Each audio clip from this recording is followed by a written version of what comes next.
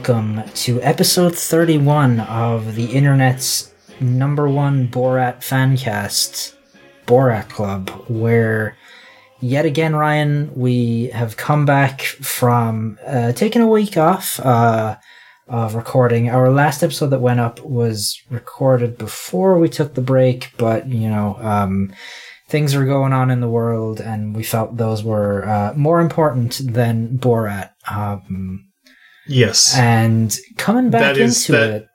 That is not a hard comparison, I would say. No, it is absolutely not.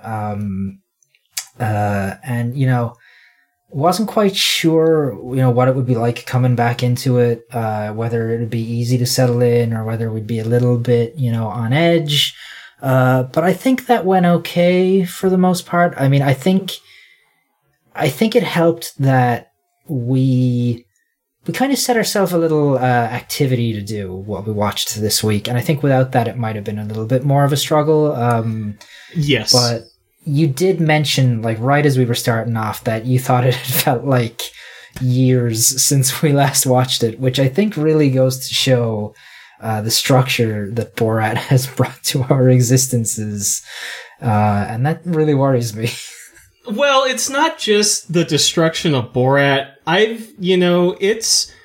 It is now June 13th, 2020. I have been inside my apartment for, I believe, 3 months straight at this point. Right. So, between that and, as we've mentioned on this podcast, everything that's going on socially in the world, and especially in the United States at the moment, my perception of time simply does not exist. So, without the weekly markers of doing this show, and we also skipped an episode of the Emoji Show as well. Right. I feel like I've been sort of lost in a vast emptiness of timeless space for about, 14 days at this point?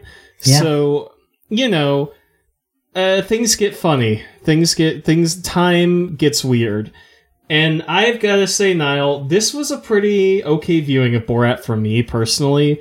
I do think I was kind of just glad to get back into it. And I wouldn't rank it among our best outings on this podcast. It's certainly not one of the worst. I felt fine, thinking about Borat and thinking about, I think, also the 2 movies that I watched this last week, one of which you saw as well, I should mention. I did, yeah. Yeah, I think before we get into those, I just want to say, I would agree with you. I feel like this watch slots nicely into the middle. They're somewhere in the 15 to 17 range. Which is kind of thematic for later on as we get through our things. But I guess before we hit Borat up for a little chat here, why don't we talk a little bit about some other stuff, because we did watch a movie together last week in lieu of Borat, and that was upsetting, I think, might be the word to use. Okay. Very, very carefully applied term there. Niall, would you like to tell everyone what it is that we watched? Yeah, we watched Cats. Hell yeah, we did. It was my first time seeing it. You had seen it, I think, 4 or 5 times. I believe before last week. I believe the viewing with you was my 6th time watching the film. Right. Okay. Yeah, it's not a good movie, is the thing, right, about Cats. It's I disagree. I mean, no, it's terrible. It's an awful movie. It's awful. It's so funny, though. It's so funny. I don't know. There's parts of it that I think are genuinely they're that so awful that you can't help but laugh, and then there's parts of it that are just just horrific to watch. Just upsetting visually to watch, and bad to see with your eyeballs. Bad to see with your eyeballs. There are some performances in there that are just fucking dreadful. There are performances in there that put some of the performances in our favorite series, Resident Evil, to shame, which is really saying something. It really is. It really is. You, I believe that you said that the performances of Rebel Wilson and James Corden in that film were worse than Selena Gullery as Jill Valentine in the Resident Evil Afterlife and Retribution.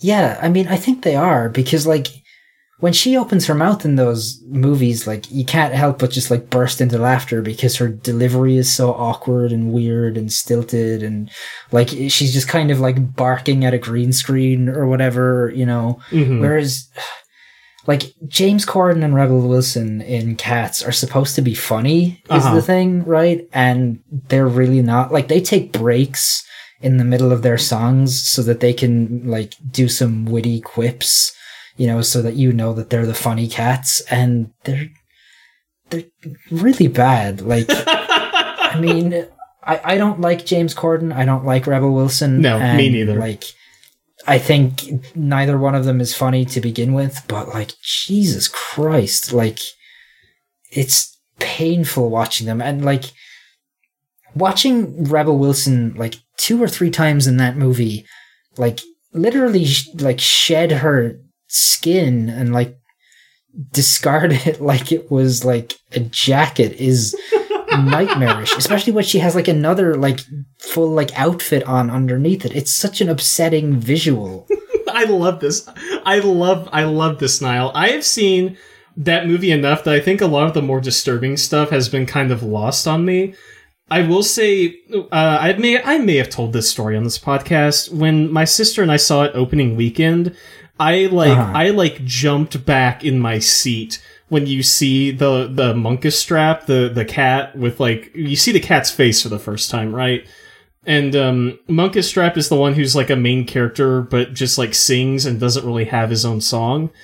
And so it, like, starts, this movie starts out with him, like, Spider-Man crawling down, like, a brick wall. Again, to bring it up to Resident Evil, it reminds me of Milla Jovovich running down the side of the building in Apocalypse. Like, it's just so ridiculous. He's like the cat that's sort of leading Victoria, the white cat, like, through it, right? Yeah, and then in the final scene, he is the one who's on the right side of Judi Dench with the collar on, where he's, like, licking his lips the entire time as she's singing. Yeah. He's making the, like, fuck me eyes at Judi Dench, something fierce. You had a lot to say about the fuck me eyes in that film. I will mention that. Yeah, because, like, he's doing it a lot, and Francesca Hayward is doing it, like, constantly to everyone. Like, anytime Jason Derulo is on screen, everyone is making him and him, and, like, I kind of get it, like, sure. I feel like people are doing it a lot to Idris Elba. Again, I understand, but, like, fucking Idris Elba in that movie, you can see the morph suit on him, and, because it's, like, the CGI is so bad, so you can see, like, exactly where the hole for his face in the morph suit is, and the, like, contact lenses he's wearing are just ridiculous. And they're like $13 contact lenses bought from a Hot Topic. That whole fucking movie is just upsetting. Like, it's visually, I think, the most upsetting movie I've ever seen. That's bold. That's very bold. I don't think you're wrong, though. I would mostly agree that there is so much unintentional horror in that film. If you're I probably talked this movie up to you for months after I saw it, and like, you still were just gobsmacked by this film, like, just completely blown away. You just can't prepare for it. No, you can't, because, like, you have to see it to have the, you know, like, people can tell you how bad it is all they want to, but until you see it, you can't, like, properly imagine the just, like, horrific, like, job that they've done on it. Yeah. You know, it's just like, even pictures don't do the film justice, because you can like all the pictures they released are obviously, like, the best that they have for that film, and even the best they have looks like trash. And to see them in motion, to see the faces, like, moving and, like, jerking around and, like, floating in front of their heads, and just, like, the way they glide across the floor is too much. It's too much. I don't know. I think the problem with Cats is that it immediately rocketed up to the top of my favorite bad movie list. Like, I started last night because I watched another movie that I'd like to touch on before we talk about Borat. Last night, I started a list of movies, like infamously bad movies, ranked in order of whether or not I would watch them at any given moment. Okay. So, like, not by quality, but like, if you ask me, say, hey, Ryan, would you rather watch Food Fight or would you rather watch Jack and Jill? Food Fight's going to be higher on that list than Jack and Jill is. And yeah, I would hope so. Yeah, my top 5 descending here is number 1, Cats. Always. I will watch this movie any day, anytime. Number 2 is Troll 2, which I still think is very funny. Okay. Number 3 is The Room, which is kind of a classic fallback. Sure. Number 4, Batman and Robin. Again, a classic. Oh, one of the greats. One of the greats. You can't get enough of those Schwarzenegger puns. And number 5... Oh, he's so good. Number 5 is Howard the Duck, which I think is actually pretty damn funny, aside from a very boring third act. Yeah, I think Howard the Duck is just kind of gross. Like, yeah, he's I don't know. It didn't leave quite that impression on me. It's interesting that Resident Evil Retribution isn't on that list. Although Resident Evil Retribution is a masterpiece, it doesn't belong on this list. I was gonna say, like, if you were offered the chance to only watch, or not to only watch, but to watch either Cats or Retribution, which do you think you'd pick? I'd pick Retribution. I would pick Retribution. You're still on the right side of that debate then. Well, Cats is funny, right? Like, I do think it's really hilarious, but like, it is. Watching Retribution has more, I would say, personal like memories for me in the way that, I worked through all these movies. I like hyped myself up and I saw it and it was like better than I could have ever intended. And like, right. I agree with you that there's a lot in Cats that is just like bad to watch. So like, I think Retribution wins because it doesn't cause you physical pain the way Cats does. No, it doesn't. It's a very easy watch and it's very goofy, and you get to the end with Wesker and it's great and all that. So I would say if Retribution was on this list, it would still be number 1, like hands down. Yeah, just before we move on from Cats, I do also want to bring up something that I really hated, and I think it's my biggest problem with the movie is just its sense of scale, because it's all over the place. This is something that you were referencing constantly while we were watching the movie, and every time I've watched this before I watched it with you, I was so enthralled just by like the visual surface level atrocities that were being committed. I didn't even realize how fucked up the scale is in that film. Right. Because sometimes they're the size of a regular cat, and sometimes they're like the size of like grown people, and sometimes they're the size of like children. Sometimes they're like 2 inches tall. Yeah, and like it often changes in the same scene. Like it's like, I think the scenes that, like, there's obviously the Rebel Wilson scene where she does her song. That's really bad for it. And also the scene with, what's the cat's name? You referred to him as the homosexual cat. I knew you were going to say that. Suspenders. I knew you were going to say that. It's Skimbleshanks the Railway Cat.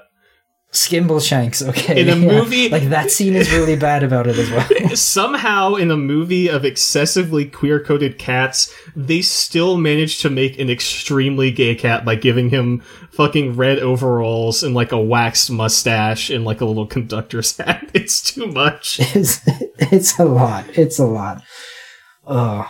I'm sure at some point we will figure out a way to talk about Cats at length on a podcast. Yeah. But you watched something else as well, didn't you? I did. Now, I will refer back to my list here because I did read the top 5.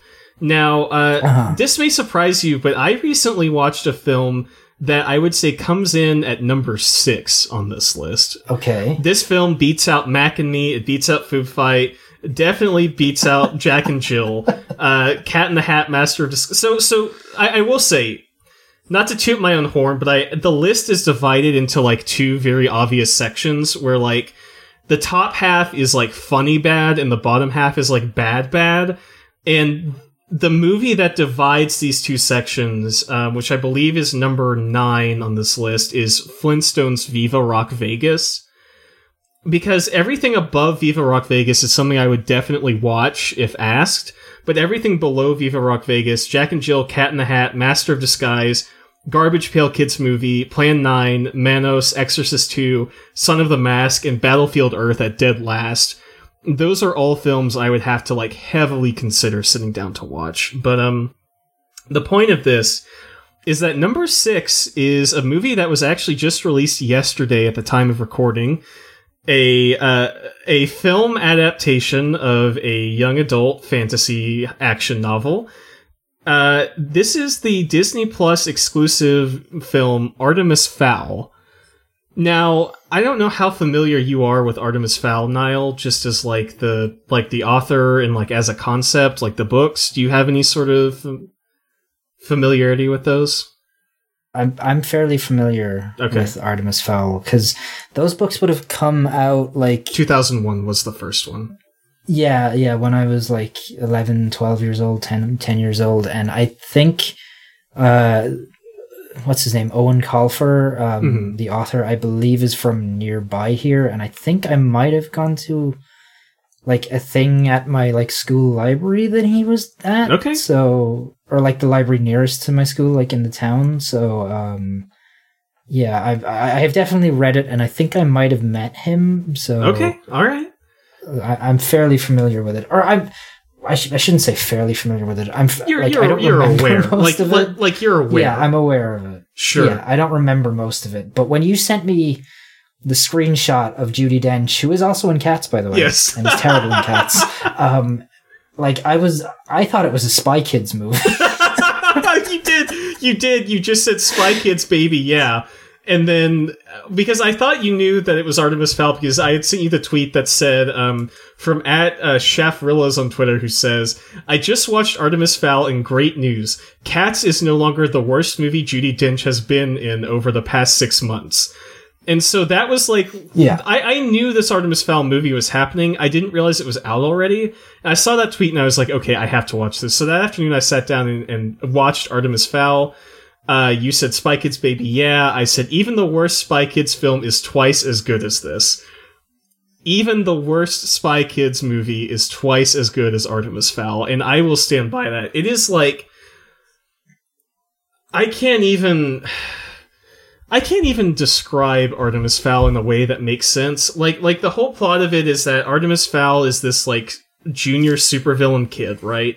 His dad, right. like they changed a whole bunch of shit from the book. The plot of the movie is that his dad is like a super spy, like thief that steals all these priceless artifacts. But then he goes missing because he's been kidnapped by the fairies for stealing too many fairy cultural artifacts. So Artemis responds by kidnapping Holly Short, who is an operative of the militia known as LEP Recon of the... That's right. Yeah, because it's all based on Irish mythology. So it's there's Haven City, which is this underground fairy world, and Holly Short gets kidnapped, and Judi Dench is like, oh, we have to launch an assault on the mansion to get Holly Short back. And they do, and there's a dwarf that eats rocks and shits dirt, and you see that happen in the film. I cannot stress enough. And like that's the whole movie. It's an hour and a half, and it clips by really quickly because fucking nothing happens in it. Like it's like boom, boom, boom, right. And it's done. But at the same time, it is like an incomprehensible movie. Like if you haven't read the book, you will have no idea what's going on in this. And if you have read the book and are a fan, you will be completely insulted because I feel like they cut out about 2/3 of the material in the book. They completely changed the characters. The tone is not nearly as weird or as dark as the book is, but like, it's one of those bad movies where there are only a couple things that really stand out in particular in terms of stuff worth talking about. Like Judi Dench's performance is terrible. All the child actors are terrible. The guy who's the dwarf, whose name is Mulch Diggums, there's this like, you want to talk about fucking things that were so bad for your eyeballs they scarred you visually.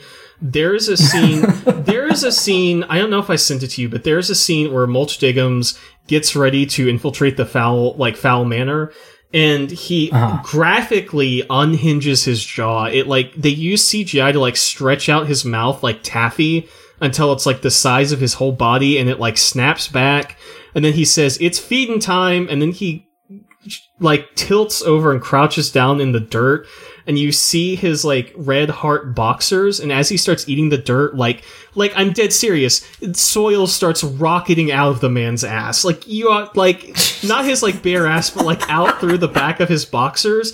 And I like watching this scene was it was like being electrocuted, Niall. Like I was so unprepared for this. I had to stop the movie and just cackle for like 3 minutes straight. It's so horrendous. And then it gets worse because you see his like CGI body like flopping around like a used condom as he like chews through all this dirt, and like you see the dirt like fly out of the leg in his boxer shorts. And like it's like that is like hands down the worst part of the movie, but the whole thing is like if you name any hallmark element of a bad movie, Artemis Fowl has it. There's canted angles, incomprehensible subplots, bad costumes, bad acting, like nonsense lore, bizarre cinematography. There may be a bad racism allegory in there. I can't really tell.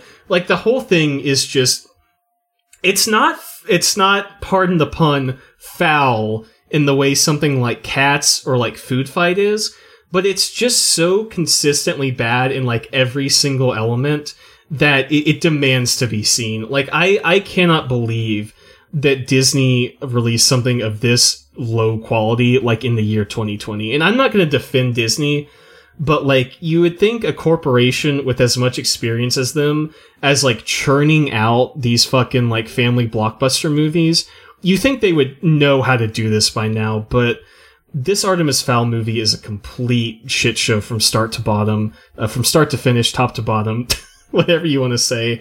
And yeah, I think Disney should be glad that it was released on streaming services, because if it had come out in theaters, they would have been eviscerated critically and commercially. Like, I would have gone to see this movie in theaters 3 times. Like, it is that heinous. It's so funny, though. It's like deeply funny in the way where it's like, okay, nobody knows what's going on in this movie. Everyone's reading this awful script, like just acting to the best of their ability, which is just complete shit. They use a really bad black and white filter in a whole bunch of parts. It's like I could just ramble about this for like a full hour. Yeah. But I don't really want to. I just want to say, hey, no. Ring a ding ding, bad movie alert. Artemis Fowl. It's gonna go down in history. Will likely be, depending on what else gets released, will likely be the worst movie of 2020, I would say. I mean, I don't know what the next 6 months is gonna look like, but if it's not the worst movie of this year, it is definitely easily top 3. So it gets my seal of approval, I guess is what I'm trying to say. I gotta see this fucking movie. You do. I need to hit my brother up and see if he can give me his Disney Plus account or something for the day. Yeah, please do. I need to find this, because holy shit, like as you were talking, like I was remembering things about like the book, but none of it sounds like it even really like feels like the same story, right? No. Like the images you sent me looked, like I said, like they were out of a Spy Kids movie, which is not how I ever like pictured Artemis Fowl in my head as a kid. Like a lot of the stuff in Artemis Fowl is the book seems like very grungy and like very dystopian, and like it's this really dark movie where Artemis Fowl or like it's a dark book where Artemis Fowl is like literally like a junior supervillain, right? And the whole point of the book is that the fairies are the good guys and this kid's being an asshole, but he learns to be not so much of an asshole as the books go on, which I think is really interesting, right? Because most kids' books, you know, you focus on a likable protagonist, but Artemis Fowl is like junior Lex Luthor, essentially. So exactly, to see this movie where the production design is like subpar knockoff Guardians of the Galaxy, like Marvel Cinematic Universe bullshit, where like Mulch Diggums has very visible eyeliner on for the whole time and looks like a Hobbit cosplayer. It's just bad. And like, okay, the best way I can describe it is like Star Wars prequel-esque, I would say, where there's all this lore that doesn't really make any sense. Like there's all these like vaguely sci-fi costumes and sets. Everybody's taking it really seriously, despite the fact that they can't properly act. But it's just like a carnival. It is like a constant blow by blow by blow of a film that is just bad on a subatomic level, I would say. Like, failure is baked into this film on the molecular scale. So that's all I really want to say about it, but you should definitely give it a watch if you can. Yeah, I'm gonna try and watch it in the next couple of weeks, because I got a couple of weeks off work now, so I'll fit it in there somewhere, because I want to watch a movie a day anyway. Yeah. But speaking of watching a movie a day, I've watched my movie for today, and it's the hit 2006 comedy Borat. It's Borat, baby. It's Borat, baby. And, you know, we had a little fun activity that we did this week during our watch. Yeah, we did. You know, I feel like pretty early on in this watch, one of us wondered, you know, how long Borat was in the United States for. Mm-hmm. And so what we did was, during the movie, we kept track of, you know, all of his activities and, you know, where the breaks would be day to day, and, you know, figured out what he was doing each day he was in the States, how long he was in the States for. And it's sort of, you know, from the minute he touches down in New York until the end of the movie, where he goes back to Nunel, mm-hmm. we'll say. And so I think we've put together a pretty solid itinerary here. There are a couple holes in here where, you know, this thing or that thing might take a whole day, or it might be 2 days, or, you know, but I think that we've got this pretty much down as close to a science as we could possibly get it on our 31st watch. You know, maybe another 30 watches from now, you know, we'll be able to knock it down and, you know, definitively nail down, you know, how long it all takes. But for now, I think we're at a good enough starting point here. I agree. You know, Niall, what is the final number we came up with for this? We came up with a minimum of 15 days and a maximum of 17 days, sort of just, you know, allowing for the amount of time it takes him to, you know, traverse certain areas of the US, you know, how long he might be hitchhiking, how long he might be on a bus, things like that. Yes. You know, that like, I feel like those two things specifically are like, him in transit is where we kind of, you know, there's some like gray area, whereas I feel like the rest of it is pretty clear when you sort of think about it. Yeah. Yeah, I agree. So do we want to go blow by blow through this list? Do we just want to kind of talk about it? Yeah, let's think about, or talk about this, you know, see give people the opportunity to, you know, debate us on this, but I think we're pretty close to correct here. I would say so. Yeah, I think so. So, day one, or really actually, because I'm actually noticing here, we actually have this from more or less the time he leaves Kazakhstan. Yes, we did include the day where he gets on the plane in Kazakhstan. Okay. So that's day one. Because I think the whole thing that this came from was talking about, like, them celebrating when he leaves Kazakhstan, and that's right. Yes. Yeah, so I would consider that like in terms of his journey, the first step of his journey is leaving Kazakhstan to take the plane to New York. So I would consider that a day. Yeah. Okay. So after that, we have sort of day 2 and day 3. You know, he's in New York. Day 2, he, you know, arrives in New York. Goes to the Hotel Wellington. Day 3, he has his bussy blow dried, as you put down here in the notes. Yeah, which is also when he meets Pat Haggerty, I believe. Is that right? I believe so. Yeah, yes. and of course that night he sees Pamela on TV. And that brings us to day 4, where he is talking to the feminists, right? And he has that awful exchange. First thing in the morning. Yeah, first thing in the morning. Then he goes back to his hotel and he gets his telegram. And then he kind of convinces Azamat, you know, on the merits of traveling across the country to go to California to meet Pamela, because the telegram says that his wife is dead, right? So Yes. right. I feel like we're charting Borat's like how people chart what people were doing before a murder was committed or like a crime. Yeah. we're like going back through the last days of Borat. These are his movements. Like it's when it's like BuzzFeed Unsolved. Borat disappeared and was never seen again. Let's go back and dissect Borat's last 2 weeks. And then it's like day 1. Kazakhstan. See, it's hard to do a BuzzFeed Unsolved impression because I feel like it gets too close to Chills. I was going to say that I thought you were doing a Chills impression. I don't know. I don't remember what their names are. It's like Shane and Ryan, and I think Ryan's the one that does it where he's like, and then Bigfoot came out and they said he smelled like a smelly penis or whatever. Right. And like, yeah. I don't know. The point is that we are now solving the disappearance of Borat, which is not at all a disappearance, and is just him disappearing from the United States of America and going back to Kazakhstan. Yeah, so, I feel like we're one step away from this being like the outline of like a true crime book or something, you know, or a true crime podcast about Borat, his murder. I mean, this movie is a crime, so we basically are commit murder. Did Borat kill Azamat?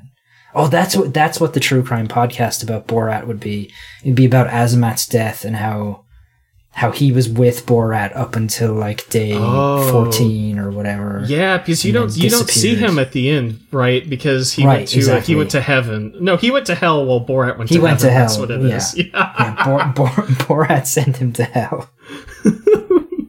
Borat didn't send him to hell. Borat just got converted to Christianity, so he by default went to heaven, right? Yeah, but I mean, if this is a true crime murder thing. Oh, okay, right. We have too many intersecting theories about the film Borat. we do. Borat hired death to kill them both. So day 5 was pretty busy for Borat. Day 5, we decided, was when he goes to the driving instructions with Mike, and then he immediately goes to buy a car with Jim Sale, the car salesman. Yeah, we kind of debated this a little bit. We did. Whether there was any paperwork after the driving lesson or whatever, but I think what we ultimately settled on here was, you know, he just doesn't get a license. He just does one lesson, and that's pretty much it, right? Yes, I would think so. Yeah, because I feel like otherwise you'd have to have a whole, like, fucking thing of him going to a DMV and, like, taking his actual driving test, and he's just knocking into everything. Just... I would have loved to have seen Borat at the DMV. I think that should have been something they put in this film. It's like Goku getting his driver's license. Yeah, they've got, like, 3 hours of footage of him just sitting there waiting for his number to be called or whatever. Yeah. So next up is day 6, which is where Borat arrives in Washington, D.C., interviews Bob Barr, and attends the D.C. Pride Festival. And although we don't see this scene until the next day, this is chronologically the night where Mr. Clean puts a rubber fist in his ass. Yeah, it is. And, you know, speaking of Mr. Clean and his other friend, you know, we kind of had a little bit of a discussion on whether or not we thought they were actors. Yes, just some dudes from the parade, and I'm not quite sure. You know, that they're actors. I think what we both kind of settled on was that they must have just been like actual guys at the parade. And I think the logic you used was that Sacha Baron Cohen couldn't possibly have come up with a costume as good as Mr. Clean. Yeah, I think so. Well, it's the fact that the guy's the Mr. Clean shirt, and I could have sworn that the other dude also has some sort of gay shirt on as well, but I can't for the life of me remember what it is. Like in my mind's eye, he's wearing something about a shirt that says he's like a switch or he's verse or like a top or a bottom or something like that. But I don't know if that is actually in the film or if that is something my mind has just like implanted from my own, you know, sort of direction I would have taken this film into the film itself. Right. I feel like I keep trying to read it every week as he's walking into the room, and like you can never get a clear enough shot of, you know, him to know what it is. Maybe we need to pay more attention to him instead of looking at Mr. Clean waving around the fists next week and see if we can find out what this guy's deal is. I did look up Borat Mr. Clean on Google Images. Not a single result for what I'm actually looking for. But here's a image of fucking Neil Patrick Harris in How I Met Your Mother dressed up as Borat, which is great. Great. Really, really good image here. Really fun. I love to see it. Remember Neil Patrick Harris? Unfortunately, yes. Remember when people like thought his character from that show was funny? Ostensibly, yeah. Yeah. Yeah. When I was in college, there was a dude in my class who was a huge fan of whatever that character's name is, and like used to constantly post like the suit wearing memes or whatever from like that fucking show. And I never watched the show, but just seeing those memes just always made me go like, oh, this is the most like fucking like Big Bang Theory ass, like terrible, unfunny bullshit comedy it could possibly be, isn't it? Yeah, it seemed pretty bad. Yeah. That's all I've ever known about that show, and like I've judged it entirely on him being in it and his character's one trait apparently being that he likes to wear suits. So great. That seemed like one of those kind of like Reddit mail, like, oh, this is how you have to live your life because it's so cool, and he's so suave and he wears the suits all the time. Yeah, he's definitely from that era of like early Reddit, like bacon memes and like clueless meme face or whatever. Hey, speaking of memes, I did find a meme that compares the Virgin Borat to the Chad Bruno. Ooh, let's see that. I don't want to read all of it out loud because, you know, the content, but I can only imagine, yeah. Oh, wow. Yeah, they've really gone all the way on this one. Here's a couple. Borat, humor comes from shitty one-liners. Bruno, humor comes from elaborate, over-the-top, jaw-dropping pranks. Borat, too insecure to show uncensored dick on camera. Bruno shows his enormous schlong in HD during the helicopter. Borat ruins an innocent man's antique shop. Bruno ruins the circle jerk that is Paris Fashion Week. Borat shits in a sock. Bruno bleaches his asshole. So there's a lot going on here. Does Borat shit in a sock? Not in the movie. No, yeah. He may have done it in like the TV show or anything, but I don't remember. No, he doesn't shit in a sock. He shits in like the plastic bag, and he takes it down to the dining people. I think that's what this person's. Yeah, I think that's what this person's confused about. Yeah, apparently Bruno almost fucked Ron Paul though. So I mean, I don't remember any of that movie. It was a traumatizing experience. Yeah, I don't either, and I don't want to watch it anytime soon. So I saw it in theaters as a young teenager with my family and with a friend's family. Because we all loved Borat, and we were like, "Oh fuck yeah, this is gonna be so funny," and we watched it, and it's like horrifying. Like it's so much worse. It's so I will go in my memory. Bruno is like twice as bad as Borat is. Like I think I would have to revisit it to know for sure. But right. I have no positive memories of Bruno whatsoever. No, I feel like Bruno has like had no impact long term on the cultural consciousness at all, right? I think by the time it came out, people were sort of sick of his whole deal. Yeah, I think so. Yeah. I think after Borat, like that was it for him. Or not, that wasn't it for him, but like I think people, when Bruno came out, weren't yet aware of the fact that they'd had enough of Sacha Baron Cohen. Like, when Bruno came out, I think people were still pretty okay. Like, definitely not as scorching hot as when Borat came out, but, like, I would say the next one he made, like, The Dictator or whatever, that's when people That was awful. That's when people knew they were done with Sacha Baron Cohen.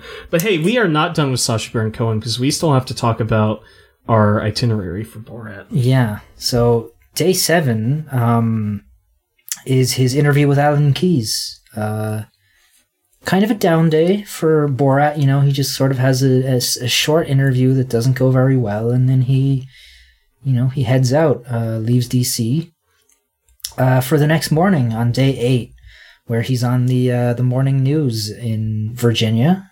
Of course, he has a wonderful interview there. He meets a very nice, very square suited man. And then he goes to the rodeo, and we kind of had a little detour here as we tried to figure out the song that's playing at the start of the rodeo scene. It's a country song, and the guy says he has 3 days to get from Cheyenne to San Antonio. Mm-hmm. Yeah, so we tried to figure out how long a drive that actually is, and it's like 3 days is extremely manageable for that, right? It's like, yeah, we decided it was a 15-hour drive. 15 hours, yeah. Yeah, you could, if you were like really pedal to the metal, you could do that all in one day. But like, even if it took you 3 days, that's only 5 hours a day of driving, which for someone who lives in Texas, where it takes you like 3.5 hours to get from city to city, that is not a particularly long haul, I would say, to do over 3 days. Yeah, I had to like put it into maps like in Europe to try and figure out, like, get a sense of the scale, and it's like Paris to Vienna roughly. Mm-hmm. So for anyone else listening to this in Europe, like, that's roughly the length of it. That's not too bad a drive, right? Like, that's like a nice weekend or whatever. That's, yeah, like, the song makes it sound like he's like, like flooring it the entire way. Like, he's like, like on a tight time budget here to get from Cheyenne to San Antonio. It's fine. Like, I could do that drive, I'm sure. Yeah. So I'm looking this up, and if you hypothetically drove across Texas, like from the top of the Panhandle to the southern tip, and you were going an average of about 60 miles per hour, that would be a 13-hour drive just to get across Texas. But Jeez. Yeah, Texas is too big. We need to make it smaller. Yeah. In that time, you could go coast to coast here like 4 or 5 times. Yeah. I don't know why you would need to drive from North to South Texas like that, but you could. And you could also drive all the way through, through like Alabama? Because on day 9, Borat has a pretty big day on day 9. He does. Very busy. They start out at the garage sale where the lady no-sells him on the Baywatch magazine. Mm-hmm, then from there, they get on the road and they run into the dudes outside the school who roast his pants, or specifically his underpants. Then we get the iconic shot of Borat walking to the hotel with his pants pulled down, and we also get the bed and breakfast. So day 9 for Borat, pretty packed, I'd say. I would say day 9, and I believe Day 9, 10, and 11 are all very busy for Borat. They are, yeah. I would say that like those 3 days are sort of pretty much nonstop for him. He's just constantly, he's trying to figure things out in that day. He's got his like big moments in that day. There's a lot going on. So I mean, technically, like, well, depending on what time they leave the B&B, it might actually run into day 10. But what we do know is day 10 is when he visits the gun store, and the guy is more than willing to give him a gun to help, or to tell him at least what kind of gun to use to kill Jewish people with. He then goes to the ranch where he gets the bear, and we kind of talked about this during the watch, but they give it, like, it's so obvious that they gave him nothing at all to work with, and they still had to keep it in just to like figure out a way to introduce the bear. Yeah. Which is great. No, it's a turtle in a shell. Yeah. And he's just like, well, I need an animal for protection.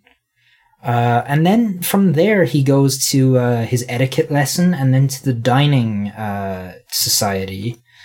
And after that, he goes with Luenell out to the bars. So, like, that's a busy day. Like, whatever way you slice it, that's like a lot to get done in a day. Yeah, absolutely. That's more done in a day than I've done in the last 3 months, So yeah, Borat living his life to the fullest. Yeah. So, after, he brings the Nell home at the end of day 10, possibly if it's after midnight, early on day 11, they stop by the antique store, as they're sort of getting into Texas, I believe, at this point. Yes. Are getting in and around the Dallas area, and of course Borat smashes up the antique store and the Confederate shit in there, which, you love to see the Confederate stuff getting destroyed, especially, with everything going on. Like, it's always been great to see it get ruined, but these past couple watches, especially satisfying. And of course, then they go to the hotel room. Borat takes a bath, and Azamat jerks off, and then they have their nude fight. They go and they, bother some people at the mortgage broker convention or whatever it is, and they split apart at the end of day 11. Yes, this is where the great divergence begins here. We lose Azamat's timeline. We don't really know, but if our timeline is correct, that would mean Azamat would have had 3 to 4 days to make it to California and institute himself as a street performer. So Azamat's getting pretty busy during this as well. Yeah, he is. I mean, we do know Azamat is the money man of the two of them, so it is entirely possible that Azamat just took a flight, which, that's a few hours. That's something I never thought of. How did Azamat make it to California? Because he didn't have the car, but I would assume a flight from Dallas to Los Angeles would be extremely easy considering the airports of both cities. Right, yeah, you wouldn't need to... Well, would you... I actually don't know how it works domestically in the States, but would you need to, still go through all, passport checks and stuff if you were flying internally? No. I don't know.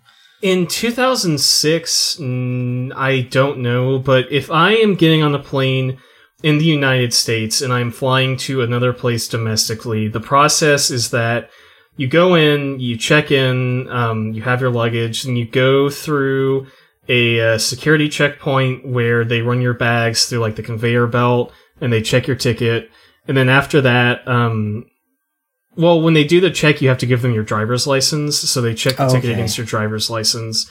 Then you go through the security checkpoint, they scan your bags, and then you just wait. And then when you actually get on the plane, all you have to do is show them your ticket. So I assume it would have been largely the same in 2006. So as long as Azamat had some form of identification, I think he would be good to fly. Right. He likely wouldn't have had to go through immigration when he got to LA because he'd have already done it. Right. So yeah, okay. So that would knock a little bit more time off. So, I mean, how long would a flight from Dallas to LA be? 3 hours? Yeah, roughly, you're right. maybe? You're right. It's about 3 hours or so, depending. Yeah, about that. So. Non-stop, I'd say 3.5 hours, but yeah. Yeah, so I mean, if he's first thing in the morning getting on a flight and going to LA, he would have 3 or 4 days to rent himself a costume and get out there on the on the street. I wonder, do you need a permit to do that on the street in LA? That's a great question. I don't know. I wonder. Yeah. I wonder how easy it is. Could I just go out there and put on my cowboy hat and my Wolverine tank top and be like, hey, I'm Wolverine? Hell yeah.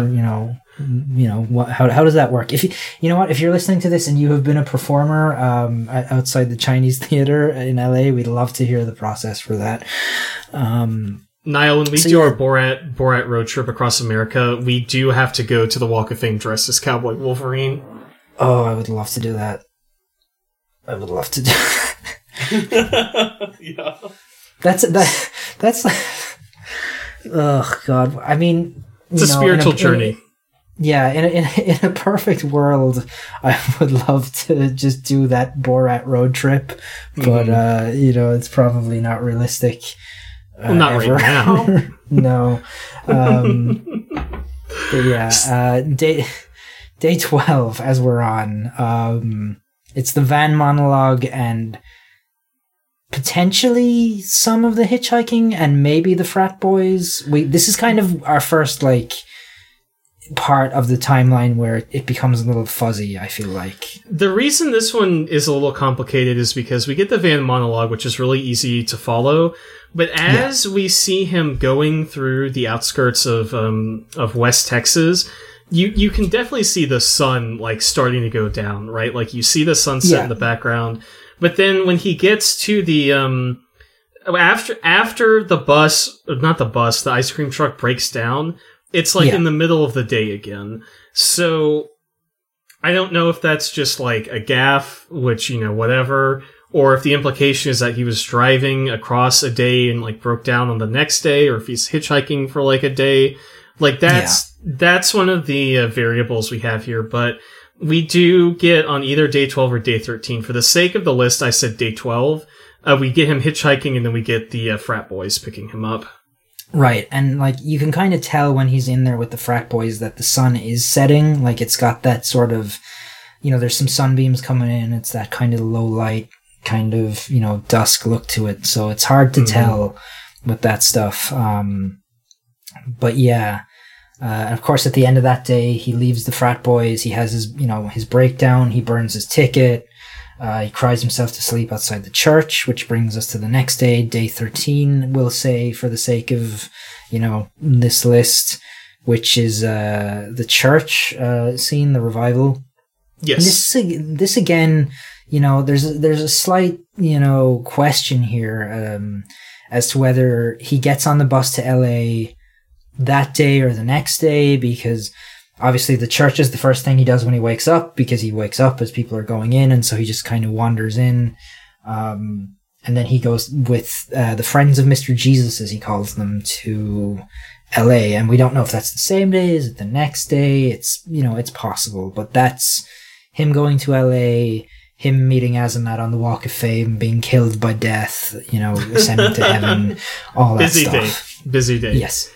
I think it's likely that this is all on the same day, because if we only go by what's presented in the film, the Indiana Jones map tracer picks back up in like Arizona, I believe. And you could definitely take a ride from the middle of Arizona to Los Angeles within the same day. I'm sure that's possible. Yeah, that feels like if you left early in the morning, you could probably get there, I would assume, by the afternoon, evening. Probably. I don't know how far that is, but I would assume that's like 5-6 hours, right? Roughly, maybe? Yeah, let me see. So, for the sake of argument, if you were in Flagstaff, Arizona, which I think is a little too far north, but we'll just say that for the sake of argument. And if you were driving to Los Angeles, let's see here. That would be a 6 hour and 43-minute drive. So definitely possible. Definitely possible. It does seem like when Borat makes it to Los Angeles, it's in the late afternoon. So I think that tracks. Yeah.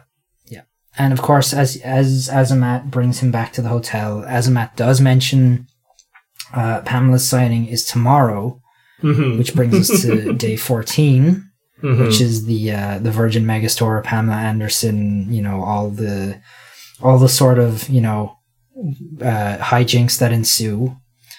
And then, day 15 through maybe day 16, he's on the bus on his way back to Alabama to meet Lunel, right? Yes. To go back to Lunel. So that's sort of, From Los Angeles, I definitely think it would take multiple days to get to where Lunel is at. Yeah, and I think it would probably be even slower if you're taking a bus, right? Especially if he has to transfer buses, it's probably you're probably not getting on a Greyhound from LA straight to where was it, like Birmingham, Alabama, I think it is. Probably, yeah. Yeah, so I doubt you're doing that in 24 hours, but who knows? Maybe you are. So yeah, that's the unified timeline of Borat. Yeah. Again, after talking through it, I'm going to say like 16 to 17 days. I think 15 is too few with how long it would take you to get back to Alabama. Yeah, I think 15 doesn't give any room for relaxation, any room for anything to like go wrong, any room for waiting. That would sort of assume that he is all go all the time when he's not asleep, which as we know, is kind of not the case here in the movie. So 17 days of Borat, huh? 17 days at least, Borat was in the United States, canonically. A menace. A menace to society. Yeah, a menace to society. Arrested, how many times were the cops called? Like 90 or something in 17 days? Like some absurd number. Let me look. Yeah. Niall, I don't have much else to talk about our 31st episode of Borat, aside from the timeline. I do have one other note here. We did briefly debate during the nude fight scene whether Bernie Sanders would like the movie Borat, and that kind of moved through to what presidential candidates, what prominent politicians would like Borat, dislike Borat, how those kind of people would feel about it. I think where I stand on it is that Joe Biden would fucking love Borat. Absolutely. Trump, I feel like, is a little... It could go either way. I think he would find it really funny, except for the part where he shits outside Trump Towers.